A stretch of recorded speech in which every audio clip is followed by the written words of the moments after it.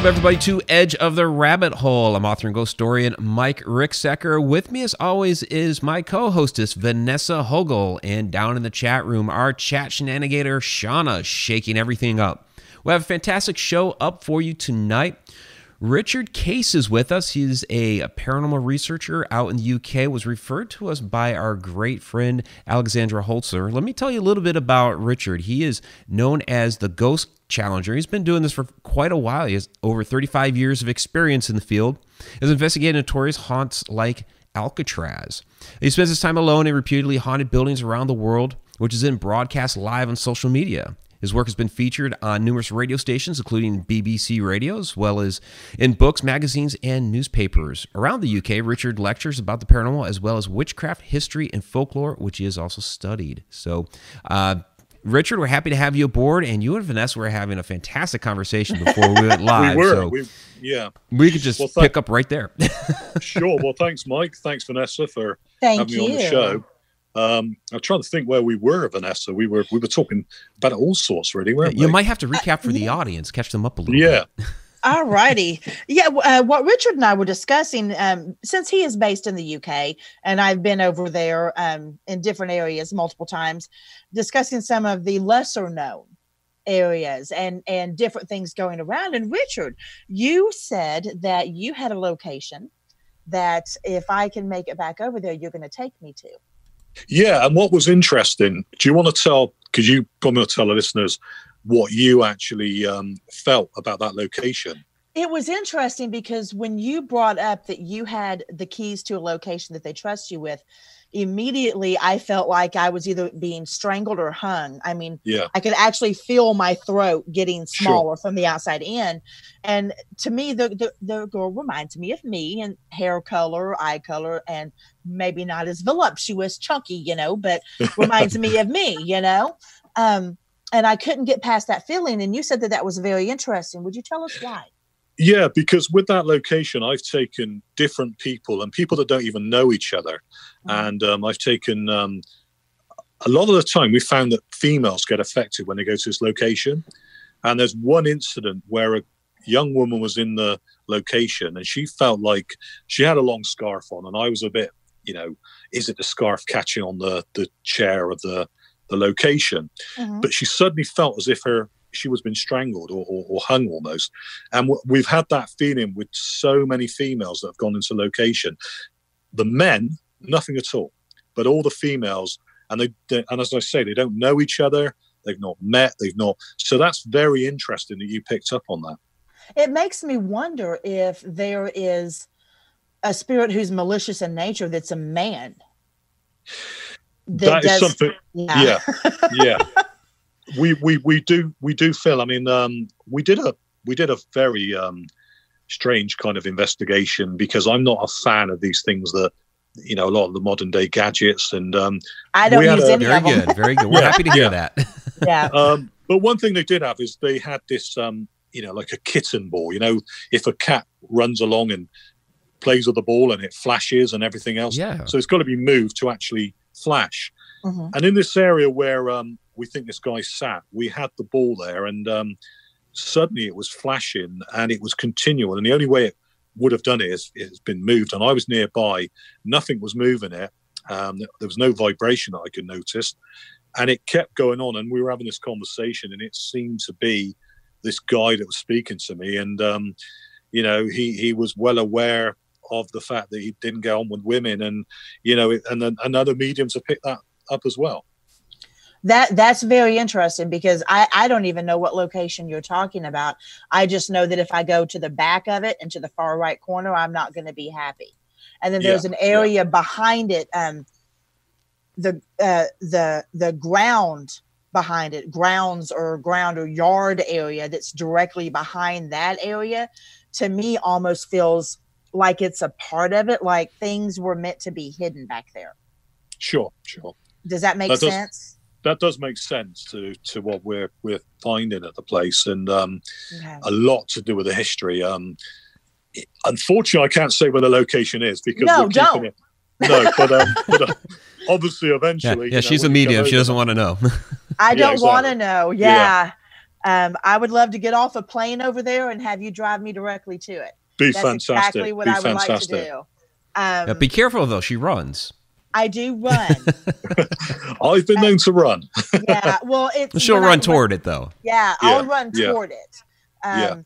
Now you were talking about, or we were both talking about some of the lesser known areas, and I feel a little bit more joy in asking you this question than I do others, because generally if we say, what's your favorite place you've ever been to? Here in the States, they're going to tick off one of the top 5. Yeah. I want to know what yours is, knowing what you do, trying to seek out lesser known places. What is the most profound experience you've had? I think it is going back to this place, because this place is very active and it's not known. There was some historical information we found of a haunting a long time ago, and people have said about this place.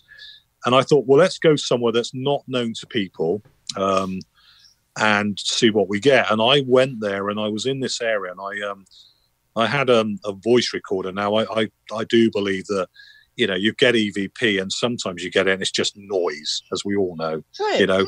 It's just some kind of, with pareidolia, people are thinking they hear something, and it's nothing at all. But when I was there, I said, we come with, respect, we mean, no harm. And as clear as day, I had a male voice going, "We know." And it was like, "We know," very distinct. You didn't need to go and, analyze it, nothing like that. You heard it straight away. It was not put in anyone's head. And that was good. That was, the best bit of EVP I've had in a while.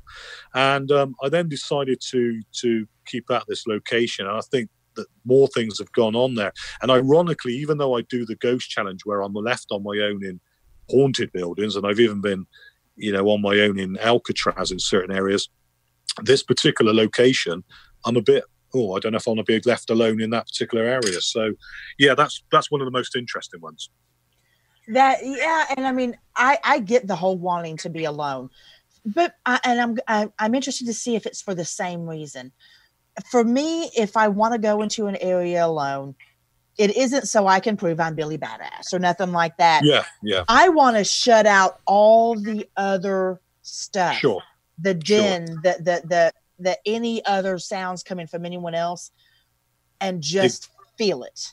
Precisely, because a lot of people think with the ghost challenge, they think that I'm somebody that, I'm going to go in and challenge them all, and I'm going to aggravate ghosts, because the name itself probably gives that impression.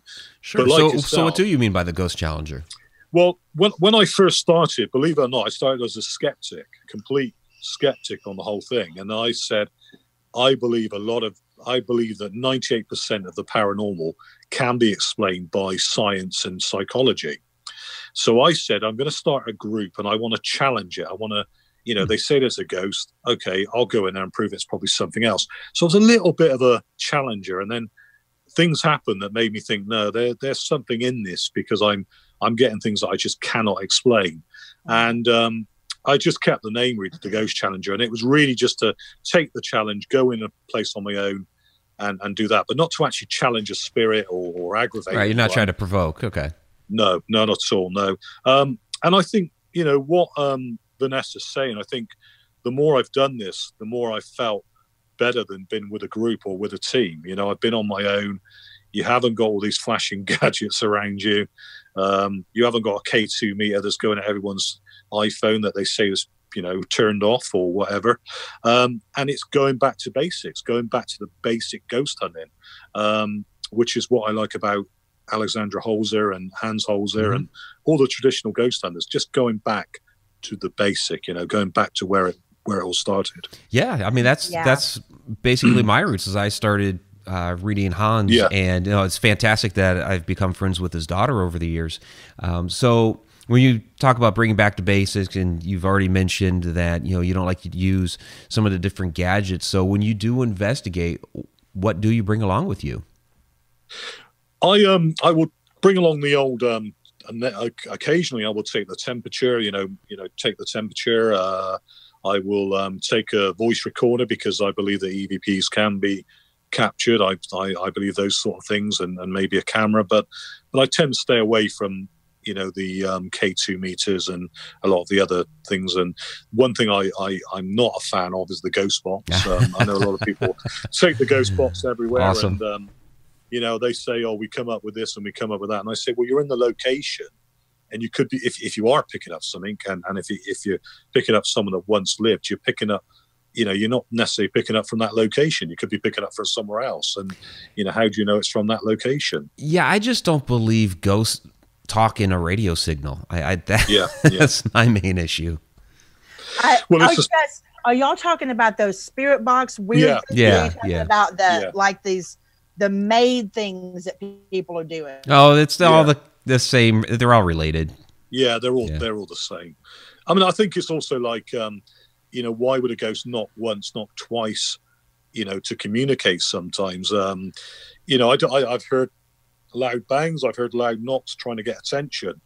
But I think there is this misconception that, the K2 meters flash in, the ghost box is coming up with this noise, which is just sweeping a radio station. It's a DJ talking about the weather or something, and you hear the word which sounds like kill, and everyone's saying, oh, he wants to kill you. And I'm saying, well, maybe he doesn't, That is okay. I have to say something here before I freeze again, because you just tickled me.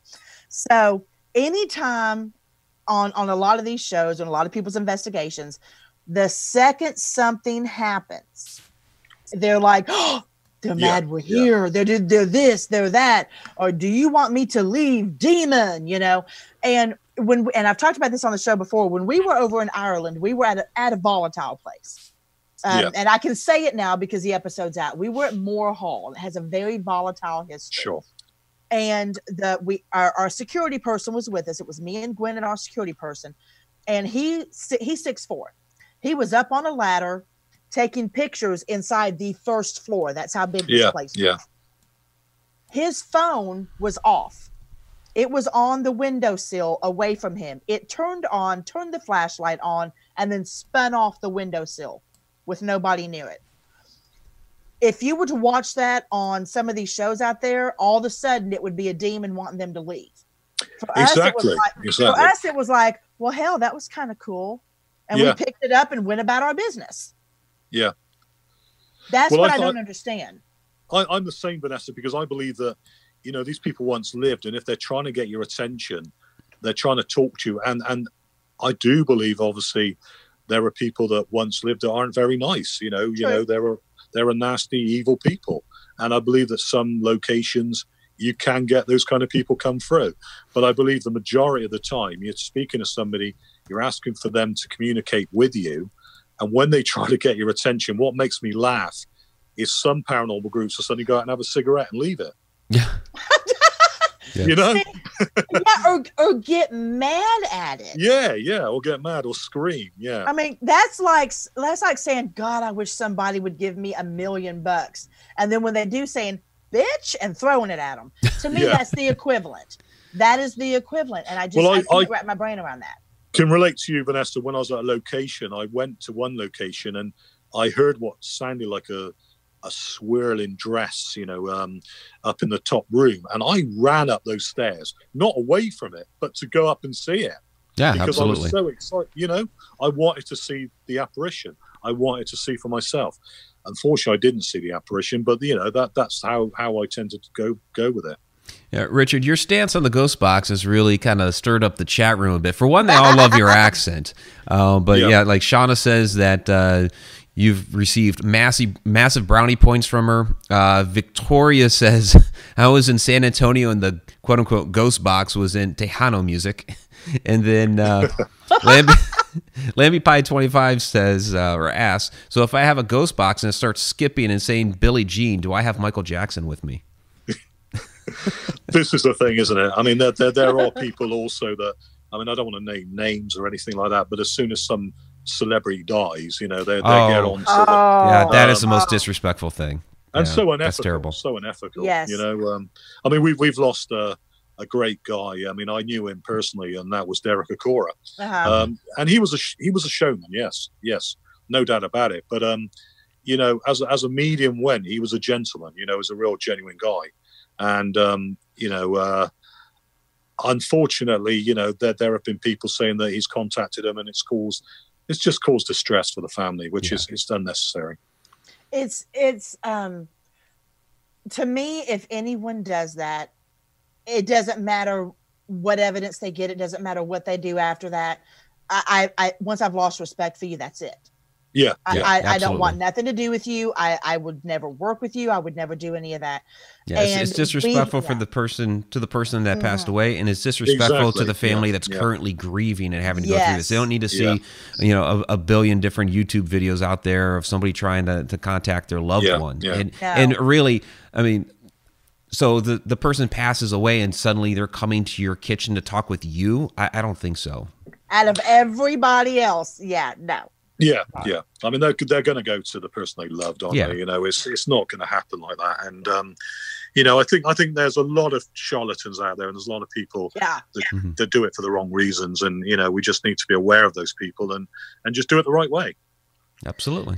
You're right. That's really all you can do. And this was a tough lesson for me, Richard. This was a very tough lesson for me, because when I first came public, whenever I saw things like that, I wanted to draw attention to it. I wanted to say, look at this. Why are you allowing these people to be this way? And it's taken me a few years for me to sit back, a little self-reflection, and realize I have to change the public's view based on how I operate, not by downing to how someone else operates. Exactly. And I think, you know, that's the way to be, is to try and do it your way, show the people the right way, and hopefully that gets through to people. That's all you can do. Yeah. So keep talking, because everybody loves the way you talk, self-included. It's the English accent, I think. It's the accent. People love the accent.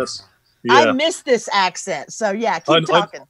I know when I was over in the States, a lady was making me a milkshake, I think, at the time, and she was shaking away at that milkshake and saying, "I love that English accent." So. But it's true. It's true. I bet it was a damn good milkshake too. It was a damn good milkshake. Yeah. She put some love into that milkshake. Okay. So Richard, you go all over the world. I kind of want to ask a simplistic question. Where all have you been? We mentioned Alcatraz, but you've been around a lot.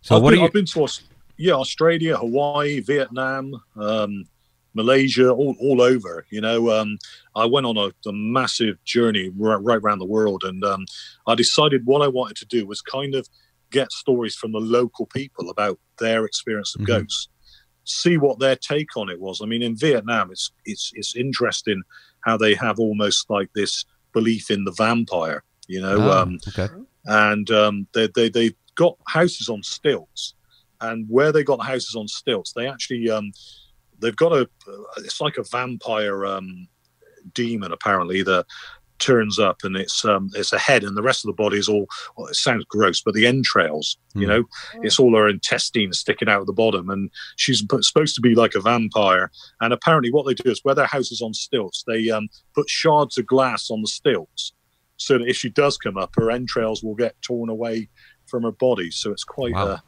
gross story.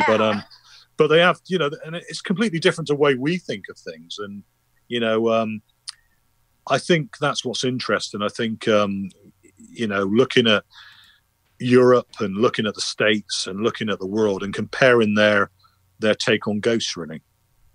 That is really interesting. We had a case like that when I was in Ireland, in one of the interviews, from somebody who was from another country, not Ireland, but they were spending their time in Ireland, and they had their own particular story to tell. And then they were able to relay that to what their folklore is in their particular country. And for as many, you know, differences, there are just as many similarities.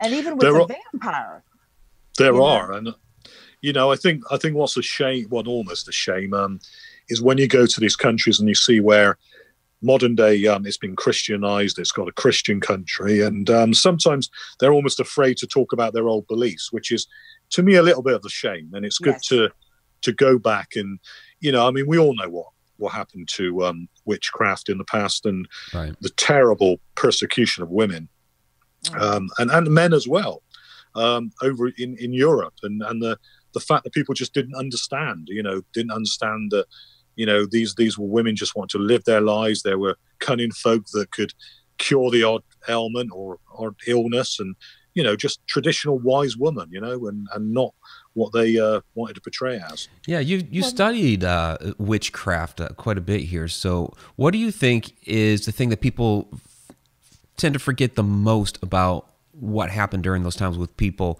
who were convicted of witchcraft? I think people kind of almost. I think the biggest thing they've not learned from, the lesson they've not learned from, is the ignorance. Because what it was you had the wise woman or a woman on her own in a village, and somebody was taken ill, and it was all put on that poor woman, and she was the one that had cursed them, and she was then accused of witchcraft. And then you look at today in Africa, where sadly there's still that kind of ignorance where children have been murdered because of witchcraft. So that ignorance is still there. Wow. It's still in modern society, and I think it's a shame we haven't kind of moved on from that, really. Well, the unfortunate aspect of it is that there wasn't, to my knowledge, and I'm sure you're more well versed in this than I am, so please correct me if I'm wrong, but for the most part, pagans or witches, whichever you want to call them, they can be the same, they can be different. They were relatively left alone until Christianity was being spread. Yeah. And the thing that people need to know about being a pagan is all it means is country dweller, which means you didn't have any money because you traded. You traded candles for goats and chickens for seeds or stones. And that is how your community was ran. And there was no money in that to give to the church. So the pagans were relatively left alone. It still goes on. Yeah, mm-hmm. Because very much so, because religion almost has this kind of, they believe that everything that's done, there's a ghost group locally in England that's gone to a church, and now they've had vandals go there and they've vandalized the place. Now I know that this ghost group has gone there, and suddenly, because they found out they were a ghost group, the local church people have put Satan worshippers come to church, and it's been desecrated by these people. And I'm thinking, no, it's they're not Satan worshippers. They're people that are I'm not saying I agree with them probably going there without permission, and I'm totally against that completely. But I think there is this kind of not understanding the paranormal, not understanding that kind of side of it, and anything that's beyond Christianity does give us that gives them the worry, doesn't it? Exactly. Well, the pentagram does not now, has not ever, nor will it probably ever be an indicator of evil. It's protection as well. Right. It was very much very much it was an amulet of protection, and people forget that, Are you familiar with the place called Nine Ladies Stone Circle?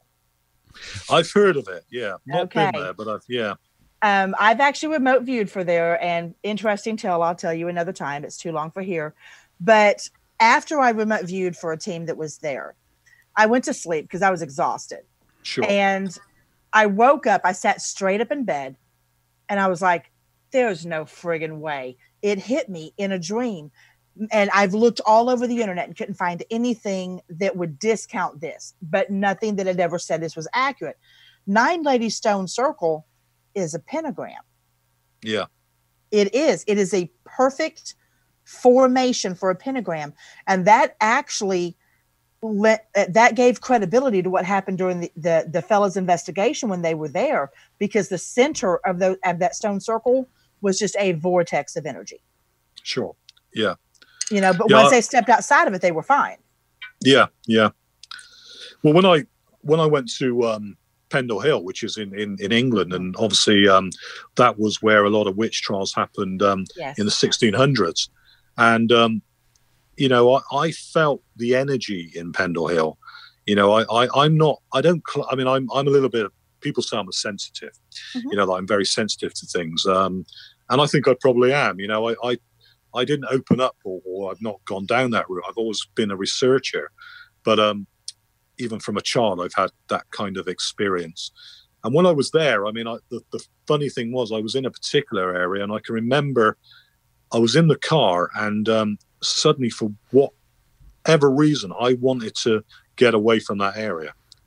And but I didn't feel it was the witches. I felt it was the people that had persecuted, the anger, the the energy around there was so negative, and it was almost emotional, And I saw a lady that wrote a book about the Pendle Hill witches there. Her name's Mary Sharratt. She's written a fantastic book, and it really is real. There are so many TV shows that make out that witchcraft was evil, and they were sacrificing children, and they give a real completely Hollywood slant on everything, and it's completely wrong. It's funny because I saw this meme the other day that says, just to let you guys know, witches don't eat children. We don't like spoiled food. And I mean, that just, I'm like, thank you. Exactly. That says it all, Come on, Vanessa, I want to see where the wart is on your nose too. Not on my nose, but it's right there. Oh, geez. That's my mole. That's my witch's mole right there. And that's a lucky witch's mole. Yeah. Yes. That's where the devil's been suckling, right? Yeah. Apparently so. Yeah. That's where the imp was. Yeah. That's my face nipple right there. That's right there. I can't believe I just said that, but true story. But no, it's just we're the healers, like you said, the wise women. Whenever anyone has a problem, even to this day, Richard, people will come to me with a problem. Yeah. And then when I can fix the problem because I know things I shouldn't know, all of a sudden I'm going to burn in hell. So for people who think that this doesn't still happen, believe me, it does. Yeah. Every day. Unfortunately, it does. It does. Yeah.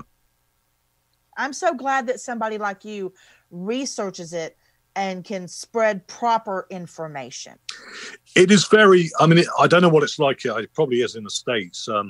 Sometimes it's very difficult in England, and if you do talks, you're going to do talks about witchcraft or folklore, you will get the odd one or two that'll turn up for the wrong reasons, and they'll be there, just to say, I'm just going to give you this Bible track, I'm going to pray for you, and and everything else. And I was brought up in a very religious family, and trust me, I've seen the other side of religion, so so right. I know. But see, I was born, baptized, and raised a Catholic. So when somebody tells me that they're going to pray for me, I say thank you. Yeah. Because even if their intentions are not pure, my soul and my heart chooses to accept it as pure. Sure. And that's what I think we all need to do. Just because somebody says something derogative that they mean as being derogative doesn't mean we have to take it that way. And it's those small steps, I think, that change the way people view things. Does that make sense? Yeah. But I'll tell you, Mike, I have seen you mentioned about shadow people. Yeah. I have actually experienced that myself. Okay, I'd be interested to hear your story. Yeah, I was. Well, funnily enough, it was my first honeymoon, believe it or not. Wow. Shadow people on the honeymoon. Wait a minute. It's supposed to just be you and the missus. Yeah. My first wife, and we're not married now, so I don't know what that means. But it was, I was in this, we were at this hotel place, and I suddenly saw what I can only describe as a shadow in the area, and looked like a monk. And it came over, and I knew it wasn't sleep paralysis because it come to move my arm and everything, like you said. Oh, okay. About the same thing. So I had the same kind of feeling.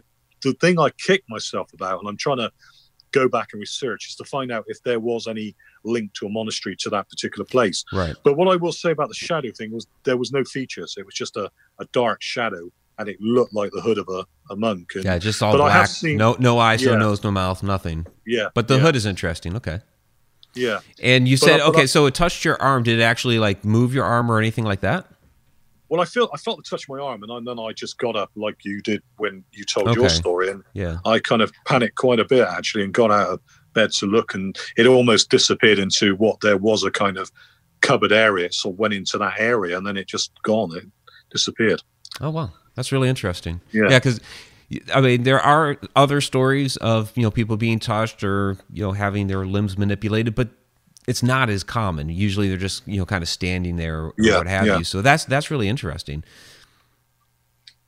Now, Richard, did you feel scared about that because it felt scary, or just because it was unknown? I think because that was a long time ago now, I think I did, but at that particular moment, I felt fear, yeah. I don't often get that because, you know, I'm in locations on my own and I kind of have to have the right presence of mind when I do it. Mm-hmm. But, you know, there are the rare occasions when something will come along and I think this isn't right, you know, I've got to go, or, you know, it's different, you know, and that was that particular moment. I did feel real fear there, yeah. Okay, and you were straight up awake for this?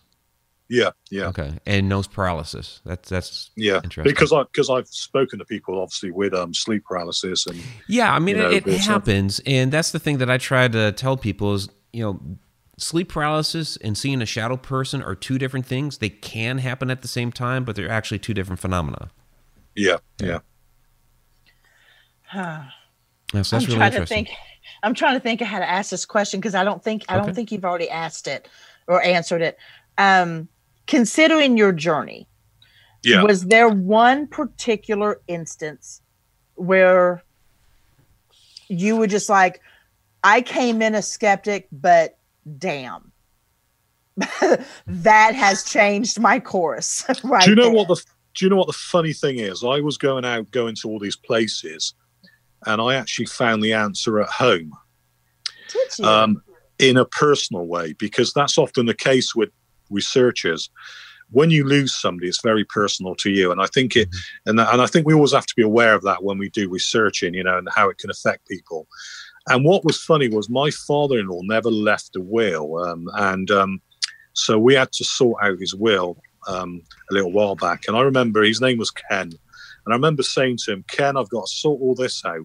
And suddenly my iPhone started ringing a number, and it's on the floor. And I looked and thought, well, it's ringing the local cemetery where he, you know, we had taken his body. And I smiled to myself because that was the sort of joke he would have. I'm not here now. You're going to have to ring the cemetery. That's exactly how he was. Oh my gosh. Oh wow. And I looked and thought, was it Siri? You know, was it a last number I called? You know, was it this? Was it? And I could not find any record of Siri. Siri was completely off, and there was no record of me calling that number. So that was something that will always stay with me because it was very personal to me. And I think that's often the case. You know, we go out researching, and then suddenly we see something. Another time was I can remember as a child, I was a teenager, like anyone, having a row with the parents. And my great uncle, who I was very, very close to, he had this old grandfather clock. And I was determined to go out and have a good time that night, and my parents were telling me off. And I can remember arguing, suddenly the clock's chiming upstairs, and it hadn't chimed. It had been broken as far as we know. And my mum turned around and said, that's your great uncle talking to you. Oh, wow. And I can remember that as clear as day. So, yeah, often those are the things that make us think, wow, what's going on? Yeah, absolutely. I think it's a comforting feeling. I really do. Yeah, I wish more people did. I think that they're so busy looking for the scare that they're missing so many things that are right in front of them. I always enjoyed it when my grandfather would come around before my grandmother passed away, and he'd come and visit, and so I always, you know, enjoyed that. And my uncle, who passed away a few years ago, he keeps coming around. So yeah, it's those, you know, it's those little things that it's supernatural, it's paranormal, what have you, but it's not scary. Exactly. No, and I think you've got the finger on the button there, where you say that so many people do it for the fear. They do it to be scared. Trying to get a jump scare. Yeah. And you know, it's all the wrong reasons, you know, because naturally we've all got that in us, that we want a little bit of a fright now and then. But, you know, when you're doing it for just that reason, you're completely off the target, you know. You want fright? Look at my cable bill. Yeah. There you go. Okay. There are plenty of things out there that can give us that same feeling. But when we're talking about something so personal as to somebody's death, then I think it needs to be looked at in a much, much different fashion. Oh yeah, yeah. Well, let me ask you this, Richard, since we're talking about this, your approach to investigating and asking spirits questions, to me, it's disrespectful when we start talking about that person's death. And I've been on investigations where the investigator's been like, well, you're dead, right? And to me, that's very disrespectful. So what's your approach when you start talking to these different spirits? 100%. They sometimes, I know that name's been used to death, the ghost whisperer, but they often call me the ghost whisperer because my granddad was a bit of a horse whisperer. He used to calm the horses down. And when I speak to, alleged spirit and that, I always speak with respect, and I always speak to them about, trying to get to what they did in life, what emotions they have. I know that this is done to death on television, but sometimes I will play a piece of music if I think it's a relevant period of time. Sure. And I feel that's a little gift to them almost, because when you do play the music, you almost get that feeling that everything's coming alive, because music means so much to people. But I'm 100% with you when you're turning around and saying, do you know you're dead, and you're provoking people and doing all those kind of things. These are people that once lived, and you've got to go there with respect. You've got to show respect. And, there may be times you have to be firm if you've got an investigator with you and somebody feels that something's coming towards them that they're really frightened of or uneasy with. And you've got to be a bit firm with whatever it is then. But, it can all be done in the right way, definitely. I have actually dealt with that on a very personal level. Gwen Clapper, Chris Loper, and myself were at probably the worst location I've ever been at. Yeah. And I'm normally the one that gets jumped. This particular time, Gwen got jumped. If me and Chris hadn't have kept our heads about us, and all of this was caught on tape, all of it. If we hadn't have kept our heads about us, it could have become a very dire situation. Yeah.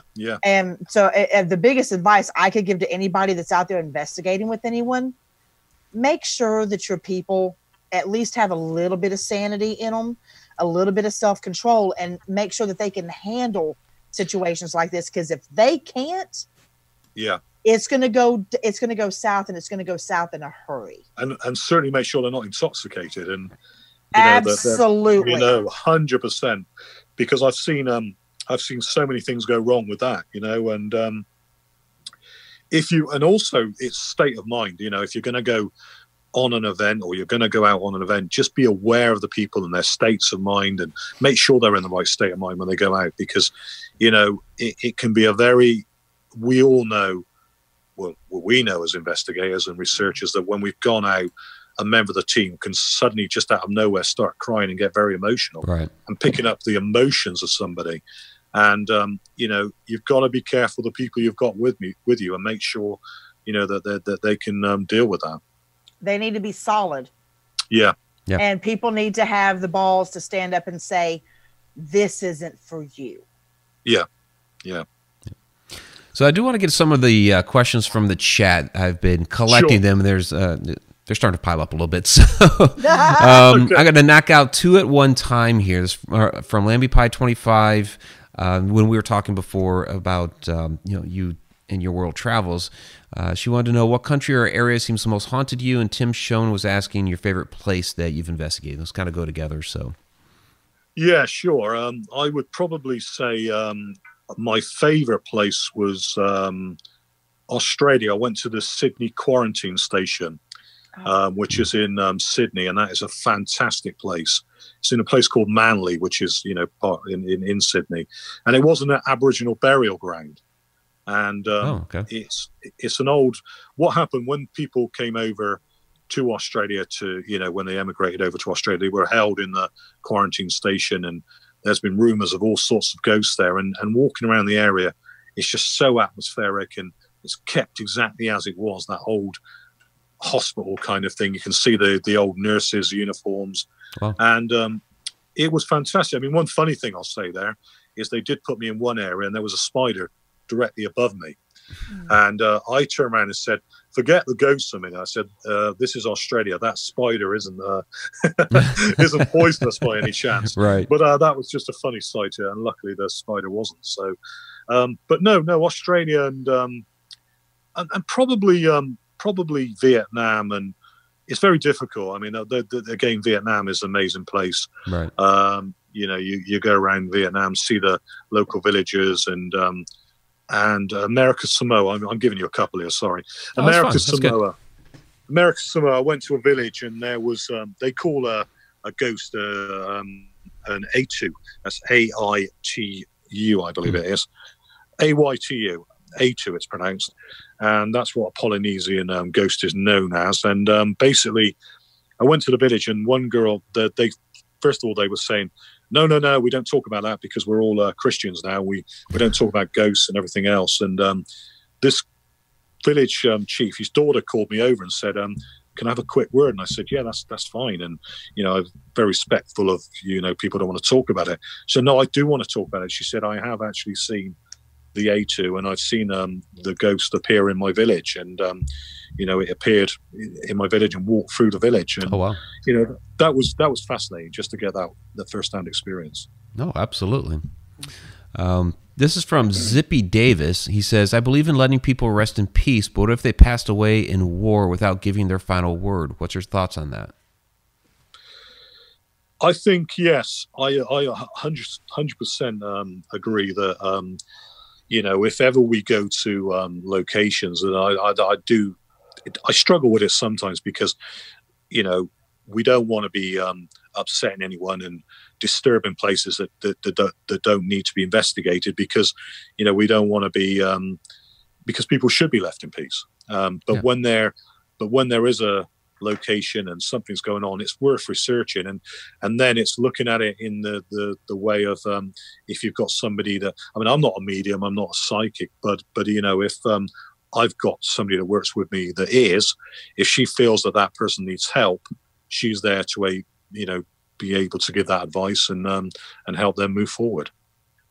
Good. From Tom McNicholas, are there any hauntings or locations from the Roman Inquisition? I haven't come across them. I've heard a few Roman ghosts up in York. Probably Vanessa, you've probably heard about that. But I've seen them. You've seen them? Yeah. Yeah. Yeah, apparently people have seen like the feet of Roman soldiers up in York. I mean, that's because obviously if they're on a different level or ground level, they're still on that level that may have moved. But what did you see, Vanessa? I actually saw them from just around their pelvic area up. Yeah. Yeah, and I've seen some people talk about the heads. Yeah. They just see the heads. Yeah. Because and Richard made a very good point, because the geography of the land, the depth of the land that they were walking on was much lower at that time. Yeah. So it was everything being built upon and exactly. dirt brought in. So I saw them from right about their pelvic area up, and I saw them marching. Yeah, but that'd probably be more of a residual haunt, some captured energy. Yeah, rather than intelligent. Yeah.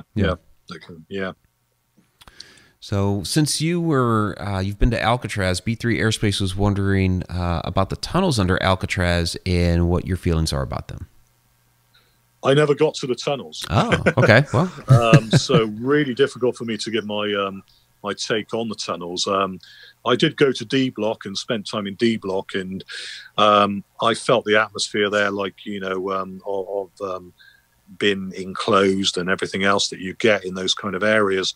I didn't really pick up much, but I do want to go back, definitely. But no, I never got to the tunnels, so that's something I would love to do. And to be honest, I don't know a lot about, I've not researched the tunnels of Alcatraz, so that would be interesting. Yeah, it would be. Yeah. Robert Hanna was wondering if you've ever been to or interested in visiting Poveglia Island in Italy. Is that the island in Italy? I know there's an island in Italy where they took the plague. Yeah, it was the old quarantine island, yeah. Yeah, is that the one? Yeah, that's the one. Getting, I think, yeah, I definitely want to do that. Yeah. It's funny you should say that. That's one I've been looking at quite recently, actually. I'd forgot the name then, and I've been thinking, would it be fantastic just to go there, on the island over there and just just see what you get there. I mean, I don't know, Vanessa, that would be interesting if you could feel something in a place like that, because I mean, the emotions must be great, They are. I was in Mary King's Close, and in Scotland, similar situation. They were everything was just built on top of them, and it's weird because they died from the plague. Yeah. They know they died from the plague, but they do their darndest to act with as much normality as possible. Sure. They really do. It's almost as if they're trying to make you feel comfortable. Yeah.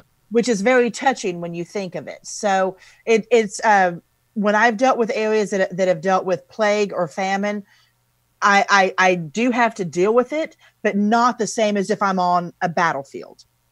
Do you find afterwards the energy, picking up on this emotion and feeling? Do you feel like you're drained for days, weeks afterwards? 100%. When I was in Ireland, I actually got so affected that my left eye was trying to pointing at my nose. I couldn't control it.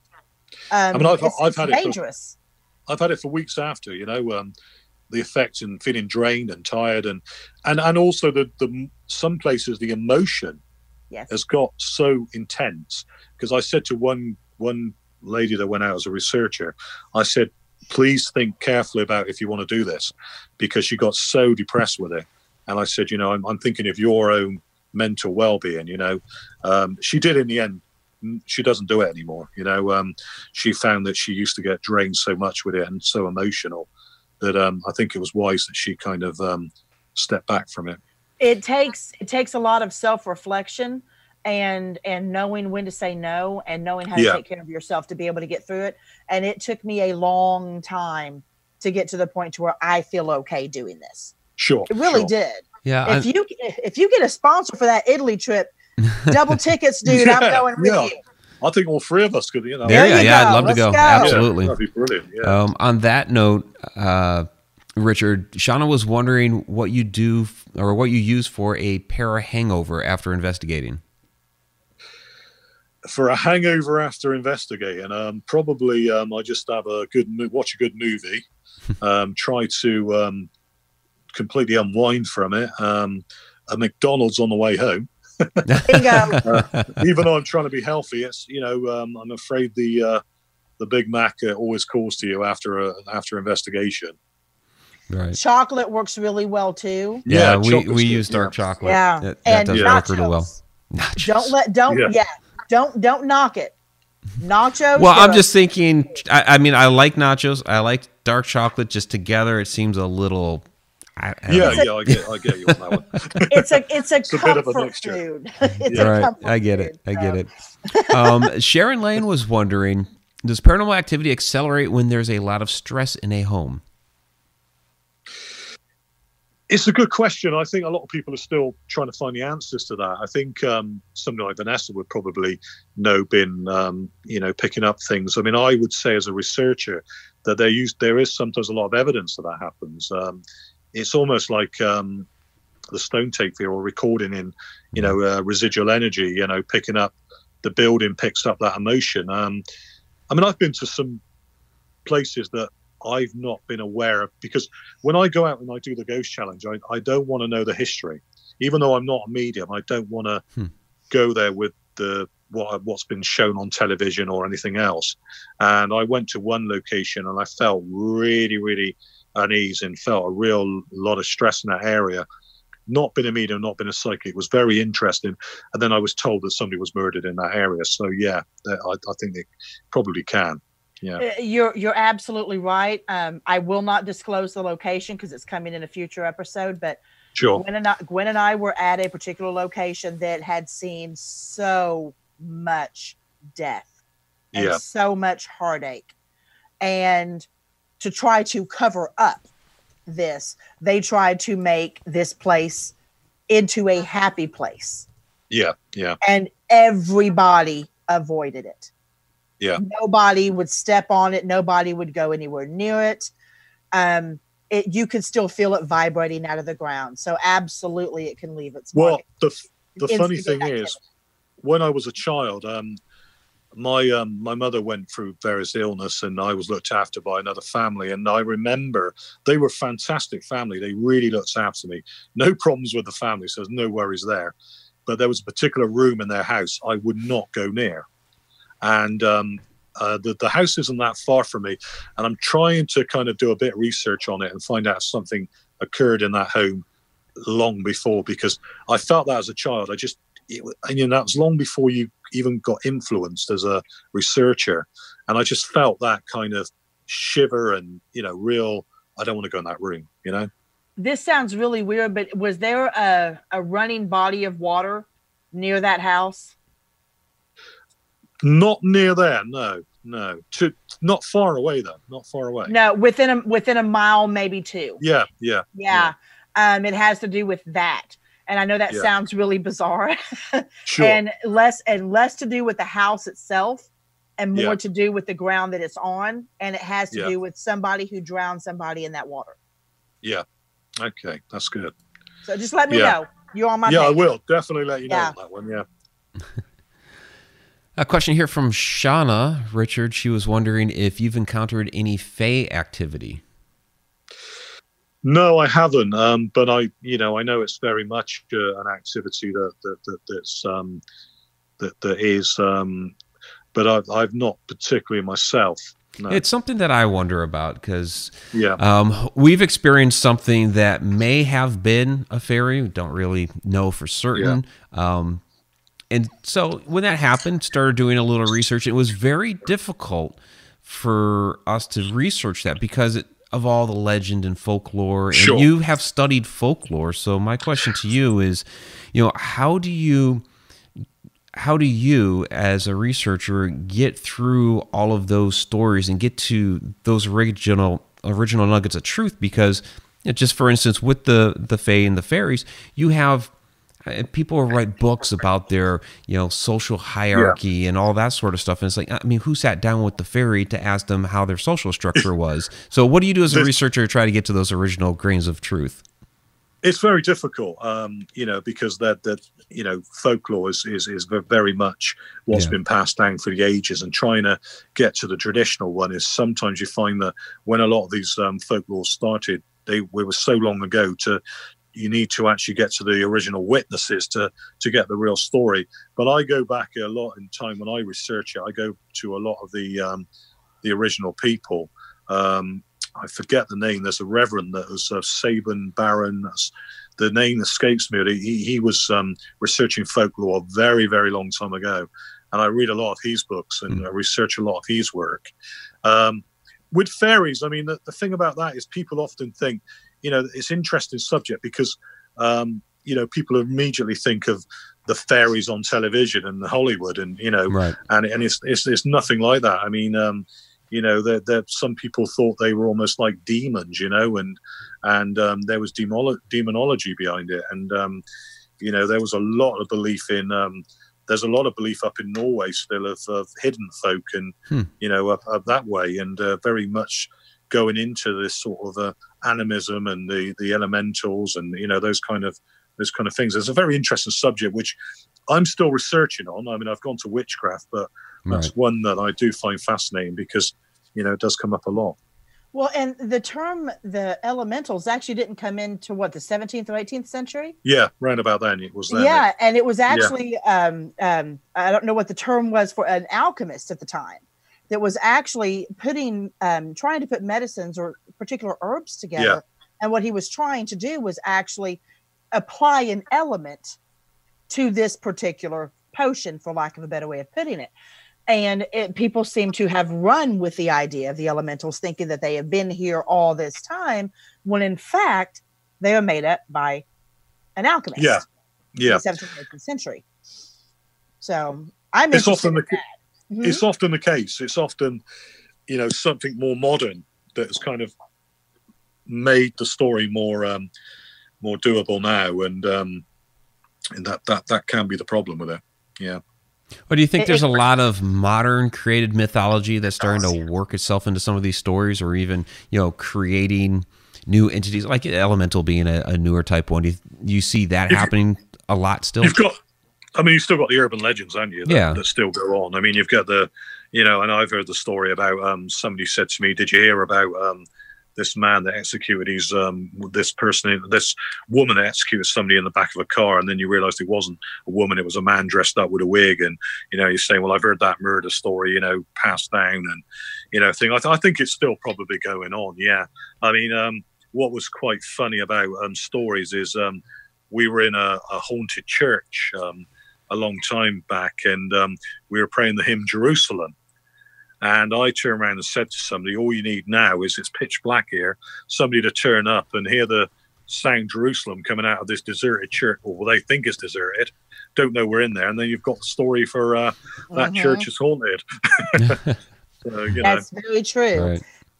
That's very true. A question here from Nick Moulet. He says that, "I've heard that parts of the UK are said to have what are called fairy paths, and it's said that if you block a path, bad luck is supposed to occur. Have you encountered that?" I've heard the saying, but I've not actually encountered it myself, but I've heard about it. But again, this is something I need to research more on with folklore, the fairy side of stories and that. I've definitely heard that saying. Okay. Yeah. All right, so the rumor is out there. Yeah. Well, that's the one thing that seems to be the common denominator in the majority of the tales that you hear about the Fae, is that they're tricksters. Yeah. Tinkerbell, they are not, when it comes to this cute little thing with wings and it sprinkles fairy dust and everybody's all happy. That nothing could be further from the truth. No. No, definitely. Yeah. So if I was going to study something like that, and Richard, you and I talked about this, about you getting over to Ireland, I would probably hit the oldest pub known in the world, I believe, and that's Sean's. Yeah. Sean's, and they're bound to have some historical stuff that would be very, very, very interesting to read. I believe they've been in business for over 900 years. That's interesting. I think that's somewhere I'm going to go and visit, because that's, I said I haven't. I don't know if the listeners heard that, but living in England all my life, going around the world, and Ireland's the one place I haven't been to. So I know it's like right next door. Yeah, it's like a 50-pound ticket. You can fly far cheaper than around the world. Right. Yeah, you can go from Manchester to Belfast for 50 pounds. Okay. Oh, definitely. I'm just saying. Okay. Well, we're winding down to the end of the show. So, Richard, how can people discover more about you, your investigations, and everything that you're up to and doing? Yeah, sure. They can look me up, www.theghostchallenger.co.uk. They can also find me at Real Richard Case on Twitter. I think that's what my Twitter handle is. Always difficult to find a good Twitter handle. And they can also find me on Facebook on my page. And I'm looking at going back and doing challenges. At the moment, I've been doing a lot of lectures and talks and a lot of radio. So there's going to be a new YouTube channel hopefully coming out. And I'm even thinking of podcasting myself. So good. A lot of excitement. We do have some viewers over in the UK. So is there a particular lecture coming up they can find you at? Yeah, there's one going to be at the, it's going to be, I forgot the name of the place now. That's great, isn't it? Starting to get to that age, of my life and time of the morning. And it's a little early over there. Everybody, you need to realize it's about 3:30 in the morning over there. Yeah. Clevedon Pier, that's it. Clevedon Pier. I had to think about that. Clevedon Pier, the wonderful Victorian pier that I did a challenge on, where they had a ghost, and I'm going to do a lecture at Clevedon Pier in near Bristol. So that's going to be one place they can come and visit and listen. Oh, fantastic! Very cool. All right, Richard, we really appreciate having you on the show. We'll definitely have to have you back. The hour went quick. Thank you. Yeah, it did. Thank you. Enjoyed it. It's been wonderful. Thanks. Yeah, absolutely. Thank you so much. And get some rest. Yeah. Go to bed. Thanks, guys. All right. Have a great night. Thank you. Bye-bye. Bye-bye.